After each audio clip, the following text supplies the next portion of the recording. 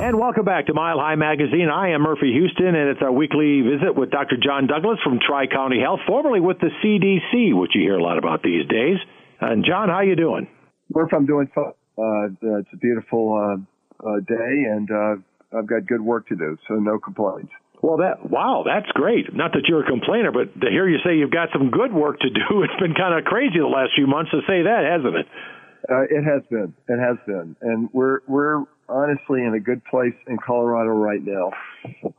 We don't want to assume that we're out of the woods. We see plenty of states around the country who were doing well and are now not doing so well. But we're being cautiously optimistic in Colorado. Our numbers are down, our hospitalization's down, the serious illnesses that result in people are dying are down. We're being gradually able to open up different pieces of the community and the economy and haven't seen a rebound. So we take it day by day, but we're grateful for the progress that's been made.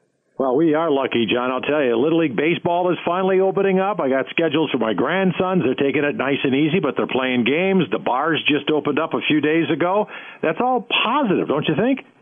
I think it is positive. I think the challenge is making sure that the positivity doesn't result in irrational exuberance, that we don't get carried away. I think if we can be careful as we enjoy Little League, the bars, the restaurants, our stores, and being careful is, it's the same stuff we talk about every week, Murph. It's hand washing, it's face covering, it's social distancing, it's staying home if you're sick. If we can do those things, I think Colorado's got a chance to defy the odds and navigate this new normal in a way that will work for most of us. And why do you think we're so lucky? Because I did read, as you just mentioned, John, a couple of days ago, that over 20 states that are trying to do what we're doing, and they've seen some spikes in the COVID. What are they doing maybe that's wrong and we're doing it right? Well, there was a national publication that published a piece 2 days ago on what is Colorado getting right about reopening. And the theme of it was really being methodical, thoughtful, looking at the data, taking it step by step, and building our capacity to do sort of public health response measures, good testing, better contact tracing, better promotion of face masking. I think that if we've been able to navigate those waters, I think that Colorado's a state that prides itself on individuality and independence, and to the extent that that individuality and independence can be channeled into independently choosing to do the right and safe thing, I think that'll will bear us in good stead. That's all good things, and I think we can thank people. Well, obviously the governor and maybe the mayor of Denver and you, Dr. John Douglas, and other health officials that have led the way with being cautious, but yet being consistent on how we slowly move things along. And congratulations on that, John. Good job. Well, I appreciate that, Murph. It's a journey of a long time. Although, again, as I mentioned last week, we continue to hear potentially promising news on the vaccine front. So it's not forever, but we do want to be cautious during the fates gave us this time, and we want to step up and navigate it as best we can. Well, you mentioned the vaccine, and I know some of the news the last few days is about this vaccine that Oxford University in England has tested, or a medicine that shows a lot of promise, already exists, been around a while, and is cheap. Does that sound right? Yeah, that was really astounding. I mean, it wasn't a total surprise. This is a medication called dexamethasone. It's a medication in the class of steroids. People have heard a lot about steroids. Prednisone is another commonly used steroid. And this is used all the time for inflammatory conditions. It can have side effects if you use it for too long, but used in short bursts, which is what's happening in these COVID-related situations, it can suppress what in many people turns out to be a harmful over-response by the immune system. So what the team in Britain found was that on people that were really sick on ventilators, or people that were getting sick and not doing well, they were oxygen requiring. Boris Johnson, you may remember, was actually in an ICU on oxygen. He's the British Prime Minister. about 2 months ago. He didn't end up being on the ventilator, but he got pretty sick. Those are the classes of people that this drug we've had around literally since I went to medical school, actually ends up not just making people better, it reduces fatality.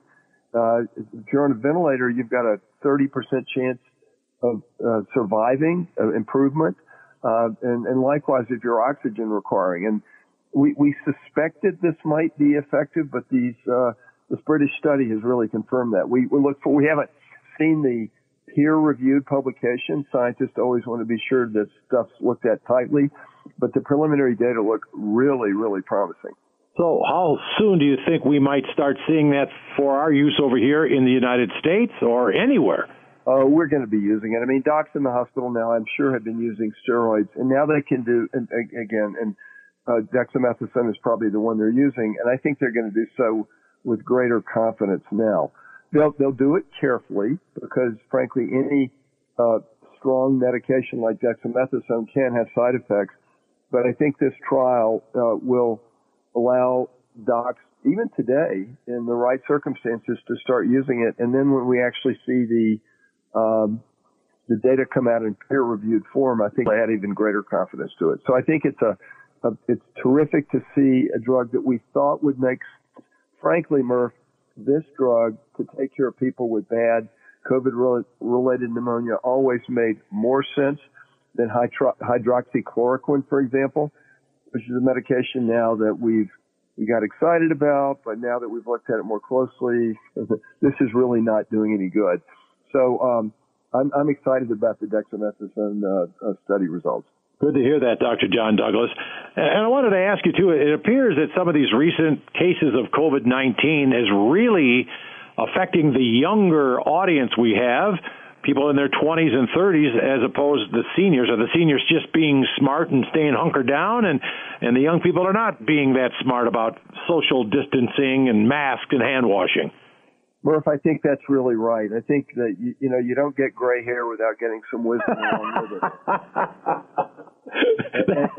and I think, frankly, that's part of the smart individual choice. I mean, I haven't yet, I've got gray hair. I haven't yet been out to a restaurant. I'm doing a lot of takeout and home delivery, but I haven't yet gone in there myself. And I think that those of us who've got the chances of getting really sick are smart to be kind of careful and cautious.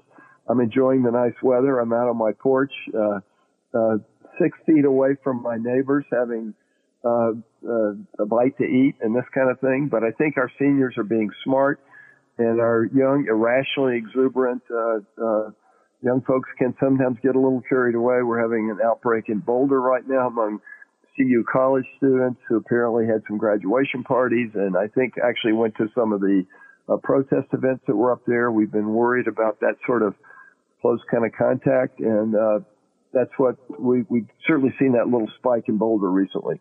Well, I think I just read that Eagle County with some of these younger adults is showing a bit of a spike. Is that true? Murph, I haven't seen that or heard that. I'm not denying what you're saying. I haven't actually looked at Eagle lately. It's not impossible because, it's the summer and it's a great time to be outdoors. I would be surprised if it was as big as the one in Boulder, but let's say that you may be ahead of me on this one. That would be a miracle in itself. You realize that, John. Now people are going to think I made it up because you're the official. I'm just a guy. No, I'm human like the rest of us. I can only read so much. Well, yeah, you read a lot. And let's back up a little bit about protesters. Have you seen any indication yet that there might be something going on? There was thousands of people in downtown Denver. Yeah, we have not yet seen it, and I will tell you that the statewide numbers of reported cases have continued even through yesterday, the most recent data we have, to trend downwards. Our team is proactively asking newly identified folks if they had any contact with the protest. We're not passing judgment on it one way or another. We're just trying to find out what happened. And at least so far, we haven't seen any evidence of that. Now, that doesn't mean we won't see it. I think the numbers did get larger as the protest went on, and it's possible that we will see something that hasn't yet, if you will, incubated long enough. But to me, one of the lessons of at least not seeing it so far is if you're doing your gathering in the great outdoors with the sun and the wind, while we'd rather you be 6 feet apart, I think that outdoor circumstance provides a lot of protection, which you can keep in mind when you go to a Little League game watching your grandson. That is true. In fact, Dr. Fauci just talked about Major League Baseball coming back, and he's recommending they quit playing in September.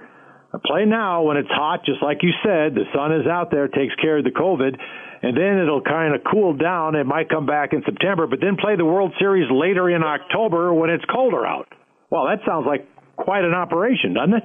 Yeah, that's very interesting. I hadn't heard that observation by Dr. Fauci, but I guess I do want to emphasize that I don't want any of your listeners to be reckless, but honestly, I do think the June, July, August timeframe is a chance to stretch the muscles, get rid of some of the cabin fever, and just be smart and realize that when we do get shorter days and cooler weather, we may see a resurgence of infection. So don't be foolish, but take this window now to try to enjoy life.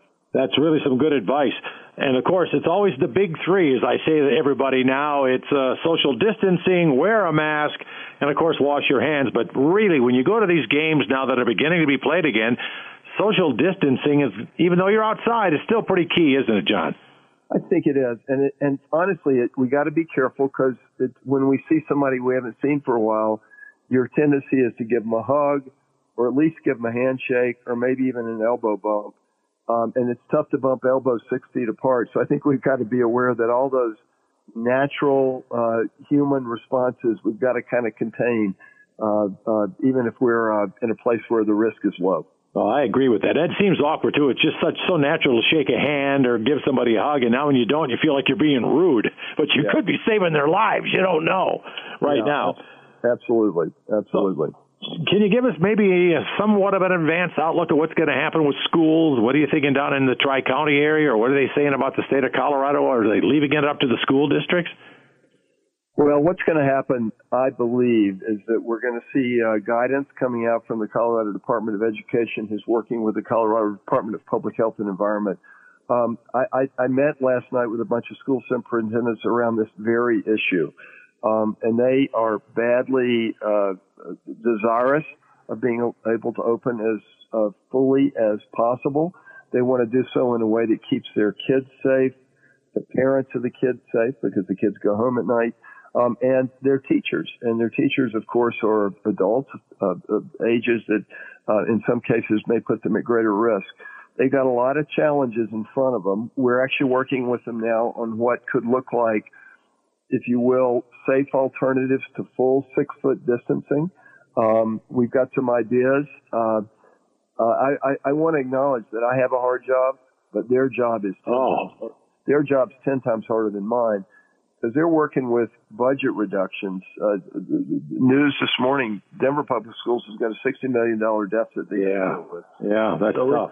It's hugely challenging, but they get what I think our parents have gotten, and I think is increasingly clear, that our kids not being at school are not only being educationally impacted, but they're being health-wise impacted as well.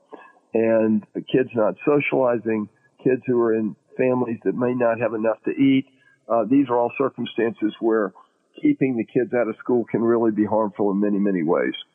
Well, like you always say, Dr. John Douglas, it's a day at a time. And thank you for joining us again today. Dr. John Douglas from Tri-County Health, formerly with the CDC. Keep up your good work, my friend, and we'll talk to you next week. All right, Murph. Great to touch base. Be well. Yeah. Thank you, John. Appreciate it. Dr. John Douglas of Tri-County Health, formerly with the CDC. And thank you guys for listening to Mile High Magazine. Stay healthy, stay safe, and we'll see you next week.